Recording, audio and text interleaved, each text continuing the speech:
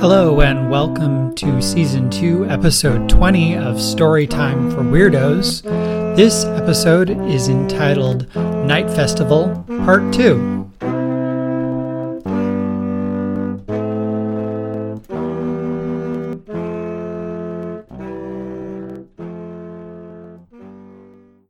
Paula escorts Hagden to his home, where she leaves him with firm instructions not to leave town. She stops by the guard station to instruct her guardsmen to keep an eye on Hagden. She doesn't think he will leave, but one can never be too sure. She makes her way to the lore house, which sits across the main square from the town hall, where the meeting will take place at moonrise. "Lore Master Padraig," she greets the old man behind the desk as she enters the lore house. He looks up from a book and smiles. "Guard Captain Antonia," he replies in a firm baritone. "Have you finished the epics that I loaned you?" She wrinkles her nose. "I have not," she says. "It is slow going. The language is a bit old-fashioned and takes time to digest." "The epics are the key to understanding the North," he replies. "If you want to understand the people you serve—" I know, she says. "Which is why it is important I spend the time to understand them properly. Wouldn't you agree?"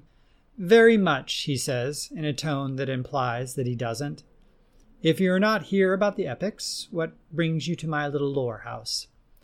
"I need to send a kestrel to the capital, and," she hesitates before asking, "do you have any lore on vampires?" "Kestrel's on the roof. Help yourself," he replies without blinking. "Some of my predecessors wrote about vampires in the history. It will be pretty dry stuff. I'll pull the volumes for you." Paula walks through the shelves laden with books and papers to a set of stairs, which end at a small landing. She climbs a ladder from the landing to the roof. The wind whips her cloak around her as she emerges from the trapdoor onto a stone terrace set into the roof of the lore house. The steeply pitched roof rises to her left. To her right is a sharp drop, without railing, to the plaza below. Lining the terrace, with very little room between them and a 10-foot drop, are 8 cages. Each cage has an open door. 6 of them are empty. Paula carefully approaches the first occupied cage. Inside are tiny slips of paper, a pencil with a finely chiseled tip, and a small falcon. The falcon eyes her as she writes her message on the paper, but holds out her talon for her to tie the tiny scroll to its leg. She steps away from the cage, and the bird lets out a cry and leaps into the air. The sun is already starting to slide behind the trees in the distance, but the kestrel will fly swiftly through the night. Her message will arrive sometime the next day. Paula returns to the interior of the lore house, where Lore Master Padraig waits for her with a small stack of books. "Here are the volumes that mention vampires," he says, gesturing at the books. "They are not indexed carefully, so you may have to read through them to find anything." He gives her a wry smile and moves back to his perch near the entrance. Paula sits down and begins going through the books. They are an account of the day-to-day occurrences of Heimdall, as recorded by the lore masters. The oldest is nearly 200 years ago. They are dated like a diary, and Paula skims through the oldest book first, looking for any reference to a vampire. Halfway through, she spots it. On the 20th day of the month of sunfall, it reads, "A body turned up lacking in blood, and several other people went missing. The Marl's men instigated a hunt and found a vampire in the sewer under Potash Row. The vampire was staked through the heart." Paula places a strip of paper to mark the passage and eyes the next book. It is dated 40 years later. Following a hunch, she skims through the entries to the month of sunfall. There it is. On the 13th day it reads, "The Marl's men found a body in the cellar of Donson's. Over the course of several days, others have gone missing. The Skyfire has returned. The account continues with the description of the visitors from the south arriving to see the Skyfire. The origins of the night festival are evident. A few pages later, the author revisits the vampire case. The Marles men instigated a hunt and staked the monster through the heart under Potash Row. The rest of the day is a blur as Paula reads through the other accounts. There is a consistent pattern.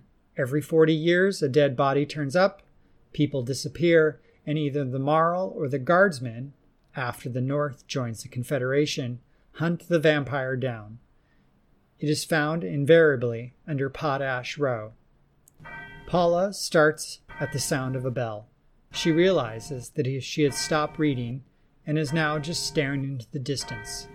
The bell indicates that the moon has risen. She sighs and gets up from her table. "Going to the town hall?" Lore Master Padraig asks, wrapping his cloak around him. "Yes, I think I'm on the agenda," she replies. "More like on the menu?" he quips. She eyes him. "What have you heard?" "Nothing. It's just that the Lord Mayor doesn't assemble a mob without a reason," he says. "Well," she says warily, "he ought to take care he doesn't find himself a side dish." At this, the Lore Master chuckles softly. "You'll save this town yet, Captain." The two enter the town hall, a long basilica with a high timber-framed ceiling. The townspeople are assembling into the seats lining the main hall. It is noisy and warm, a sharp contrast with the cool quiet of the streets outside.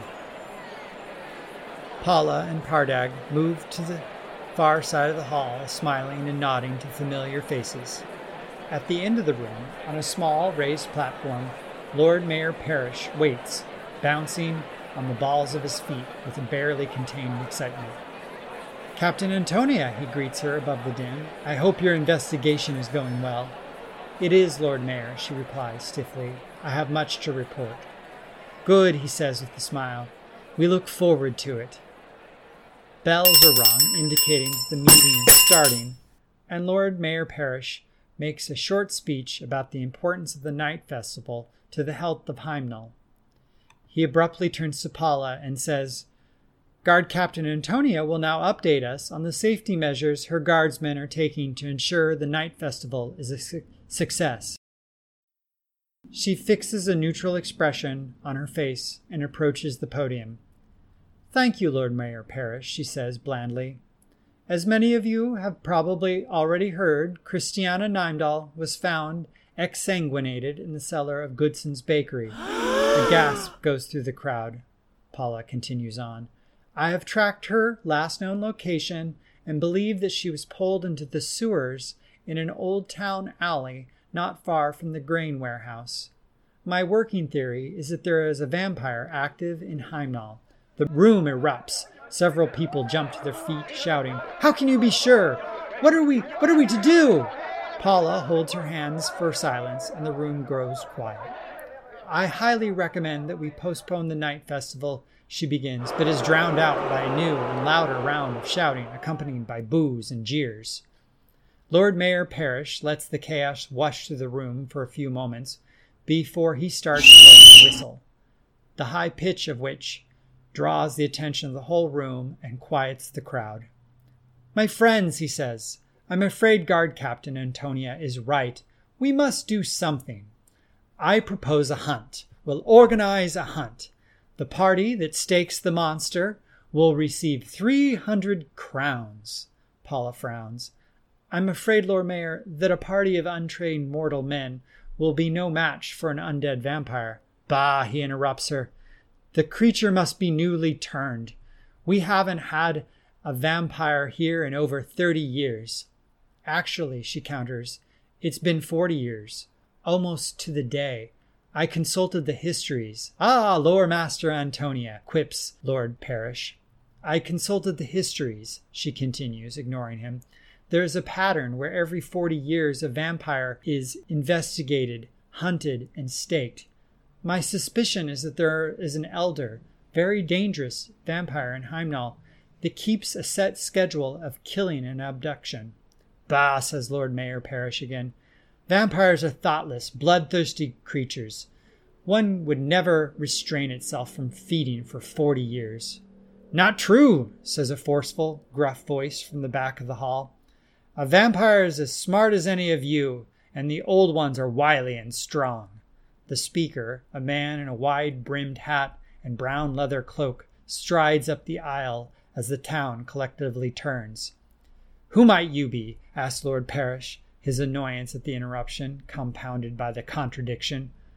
I'm Max von Melson, he says. I'll hunt this vampire and all of its spawn for the reasonable price of 10,000 crowns.